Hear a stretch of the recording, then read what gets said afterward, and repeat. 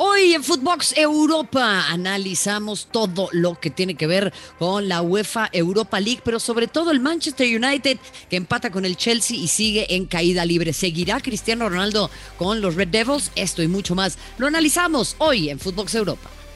Lo mejor del viejo continente en un solo podcast. Esto es Footbox Europa.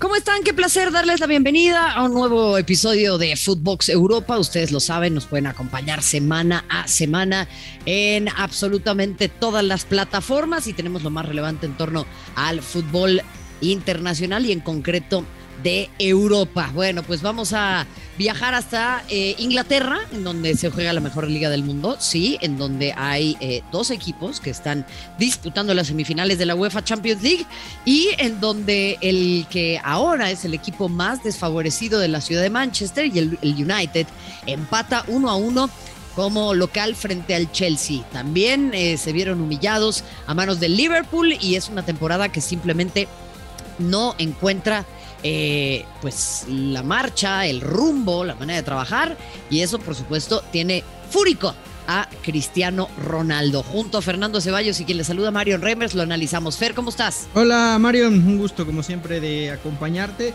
Pues lo describes muy bien, ¿no? La situación que está viviendo actualmente el Manchester United, que ojo, puede ser determinante en el futuro próximo de Cristiano Ronaldo. Yo sinceramente no veo a Cristiano en el Man U si es que United no juega Champions la próxima temporada, porque está entrando en la etapa final de su carrera el portugués, sabe que le quedan unos cuantos años al máximo nivel y no creo que esté dispuesto a sacrificar ninguno de esos años sin jugar Champions, Ese es un tema muy importante porque, bueno, evidentemente se venía hablando de eso desde hace tiempo, independientemente de sus desavenencias con Rangnick o antes incluso con Ole Gunnar Solskjaer, en donde apareció él pues ya prohibiéndole la mesa de los postres a los compañeros, bueno, en fin, cualquier cantidad de cosas, pero pues la realidad es que también Cristiano tiene que empezar a entender que independientemente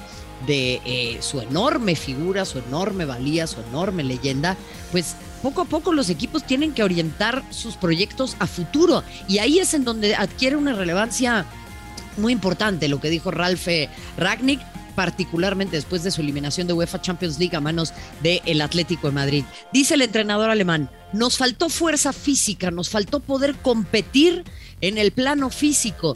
Y ahí, claro que Cristiano Ronaldo es un portento de atleta, pero independientemente de eso, ya no hace la labor de sacrificio que hacía antes, Fer, y eso también le va a empezar a pesar. Sí, y además, Marion, me parece que también Cristiano tendría que hacer una mea culpa o definir qué es lo que está pasando. Nadie duda de su calidad y de que él ha cumplido individualmente, ¿no? En el United lo hizo, en la Juventus también, pero está pasando un fenómeno extraño de que llega Cristiano a estos equipos y Cristiano sigue dando unos números fantásticos, pero el equipo viene a menos. Porque pasó con la Juventus, esa Juventus que dominaba, que ganaba la Serie A, que la ganó durante 8 años consecutivos. Ojo, la última temporada de Cristiano, pierdes la Champions. Y yo recuerdo que en aquel entonces Agnelli decía: trajimos a Cristiano Ronaldo para ganar la Champions. Se fueron 2 años en octavos de final, en primera instancia de eliminación directa. Y ahora en el United, cuando llega Cristiano, pues todos decíamos, ¿no? Este equipo va a dar un salto de calidad, quizá pueda pelear más arriba de donde está ahora. No sabíamos si podía llegarle a lo que es el City, el Liverpool, que dominan la Premier, pero sí veíamos al United más arriba. Y es cierto, Cristiano ha cumplido con goles, pero ¿por qué el equipo viene a menos, no? Esa es la pregunta que nos tenemos que hacer. Y Cristiano también tendrá que entender que llegamos al punto en que ya equipo al que vaya no puede jugar solamente para el Cristiano Ronaldo Fútbol Club, ¿no? No, y a ver, te voy a decir una cosa, o sea, aparece Alonso, después es Cristiano el que consigue el del empate, sigue dependiendo mucho de Cristiano Ronaldo este equipo, pero cualquier equipo al que vaya, vamos a tener esa impresión porque el equipo va a tener que jugar para él para tenerlo satisfecho. Ahora, también otro eje de análisis, Fer, es la neta, qué mal está el United para que el único que se destaque una y otra vez es Cristiano Ronaldo, y eso aplausos de pie, caravana, flores, sombrero, todo para él, pero pues este es un deporte de conjunto. Sí, es un tema curioso. El colectivo ha venido a menos desde la llegada de Cristiano. No quiero decir que todo sea culpa de Cristiano porque no lo creo, porque insisto, él ha cumplido, o sea, él ha metido goles, él ha estado en los partidos importantes. Mucho de lo que hizo este United en Champions fue gracias a Cristiano. Hoy le marca al Chelsea en un partido bravísimo, pero no le está alcanzando al Manchester United y por eso, Marion, yo te decía al principio, ¿no? del podcast, creo que sí depende mucho de que este Man U se meta a puestos Champions para que Cristiano diga me quedo, y hoy es sexto con 55 puntos, está a 3 del Tottenham, sí, pero con 2 partidos más, entonces luce complicado que el Manchester United termine peleando un puesto de Champions. Y yo no veo a Cristiano Ronaldo jugando Europa League la próxima temporada. No, bueno, y Conference League y cualquier cantidad de torneos ahí que buscan pues abolir la Superliga y tener contentos a quienes no pueden participar en el de máxima categoría que es la Champions, y es en donde pues Cristiano lógicamente quiere estar. Si no es el United, ¿dónde? Esa es otra buena pregunta. Porque en Inglaterra no lo veo ni en el City, ni en el Liverpool, ni en el Chelsea. No creo que vaya, y no creo que vaya a llegar a otro club inglés. Difícilmente, y no creo que vuelva tampoco al Real Madrid. Y en Italia te podría hablar de un Milan, pero no lo veo tan claro. Yo creo que todos los caminos de Cristiano llevan a París, ¿eh? En serio, vamos a ver en un movimiento marketinero de cara a la Copa del Mundo a Messi y a Cristiano Ronaldo en el equipo. ¿Cómo jugaría ese equipo, Fer? Sería un sueño hecho realidad, ¿no? Algo que todo mundo veía como imposible, o sea, ver lo imposible posible, ¿no? Pero si hoy en día Pochettino tiene los problemas que tiene para hacer un eje de ataque en donde se entiendan bien Mbappé, Messi y Neymar, pues no quiero ver cómo va a ser con Cristiano, porque los tres van a querer la pelota, ¿no? Neymar, Messi y Ronaldo. Entonces no va a ser para nada sencillo. Evidentemente para el marketing, para la venta de camisetas, para todo lo que se va a especular, sería maravilloso. Ahora veamos también con qué salidas viene acompañado si es que Cristiano llega al París, porque en el París de hoy no tiene cabida, ¿no? Es que ahí aparece la gran pregunta. Ahora el Neymar ya está en la lista de transferibles, ¿eh? Uh-huh. Yo creo que son los dos que por ahí se van, ¿eh? Neymar y que también esa es la otra gran pregunta, Marión. ¿Neymar a dónde? ¿Quién te va a pagar hoy una cantidad importante por Neymar? Al carnaval, que se vaya de fiesta, Fer, que es lo que le gusta. Se vaya a jugar a Brasil para que esté al ladito, ¿no? Del carnaval. Que esté a gusto, sí, que pueda hacer sus fiestitas de cumpleaños. Mbappé, pues veremos. Y lo de Mbappé, veremos si se termina concretando, ¿no? Al Real Madrid. Ahora, también hay otro factor con este United, Marion. Llega Ten Hag, ¿no? Uh-huh. Hay que ver qué quiere Ten Hag de este equipo. Y yo quiero pensar que si el United apostó por Erik Ten Hag es porque quieren establecer ese sistema de juego, porque les gustó lo que vieron en el Ajax y porque eso significa que Ten Hag tiene carta abierta para hacer y deshacer en cuanto a llegadas y salidas del equipo, ¿no?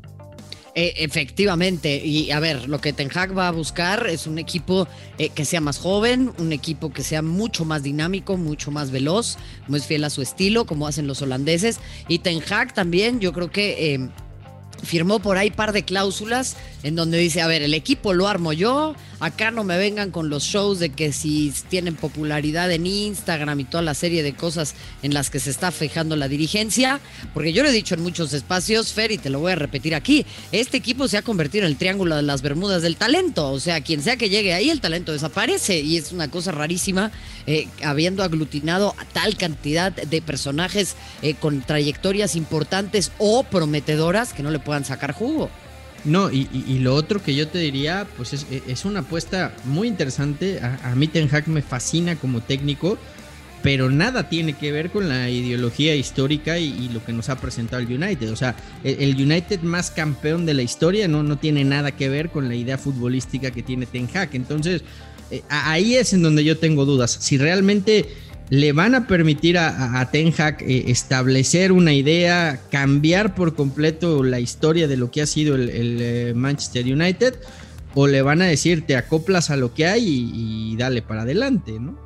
Ese es el otro punto. Y bueno, vamos a enfocarnos en un torneo que justamente el United perdió contra el Villarreal en la más reciente final, que es la UEFA Europa League, en donde el West Ham pierde 2-1 frente al Frankfurt, o 1-2, como usted quiera decirle. Y el Leipzig, por su parte, por la mínima, le pega al Rangers, así que la cosa se pone cerradita en las semifinales de la UEFA Europa League. ¿Quién es tu gran favorito, Fer, en este torneo? El Eintracht, por lo que le he visto, me parece que es el equipo más sólido, más fuerte. No lo digo solamente por lo que le hizo al Barcelona, sino porque me parece que de los cuatro es el que mejor está jugando en esta UEFA Europa League. O sea, ¿te gusta más el Eintracht que el Leipzig? Me gusta más, o sea, no que me guste más futbolísticamente, pero lo veo más sólido. Lo veo con una idea mucho más clara.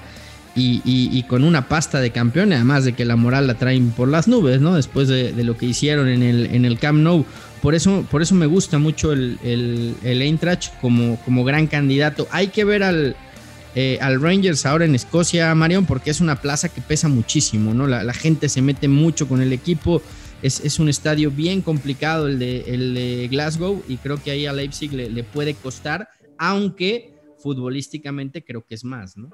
Bueno, pues ya le hicieron el chistecito al Fútbol Club Barcelona, más de 30,000 aficionados y aficionadas que buscaron la manera de romper la Matrix, que compraron los boletos, que llenaron la casa del Fútbol Club Barcelona, el Camp Nou, y bueno, el Eintracht Frankfurt. Entonces, a decir de Fernando Ceballos, es el gran favorito. ¿Tú a quién ves como candidato?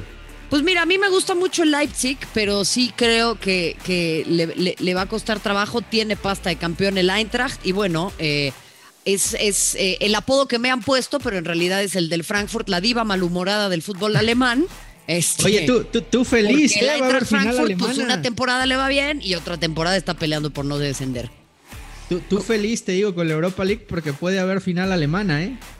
Sí, en definitiva, bueno, pues un escalafón por debajo, lógicamente, del Bayern, ¿no? En donde en Alemania pues empiezan a barajear opciones de cómo hacer más competitivo el torneo, pero bueno, indudablemente tiene que ser esto una señal de que el fútbol alemán tiene que prosperar más y tiene que ser nuevamente protagonista en Champions, en donde pues a diferencia de lo que pasa en la Europa League, hay 2 semifinalistas ingleses y 2 semifinalistas españoles. Fer, te mando un abrazo, ha sido como siempre un gusto.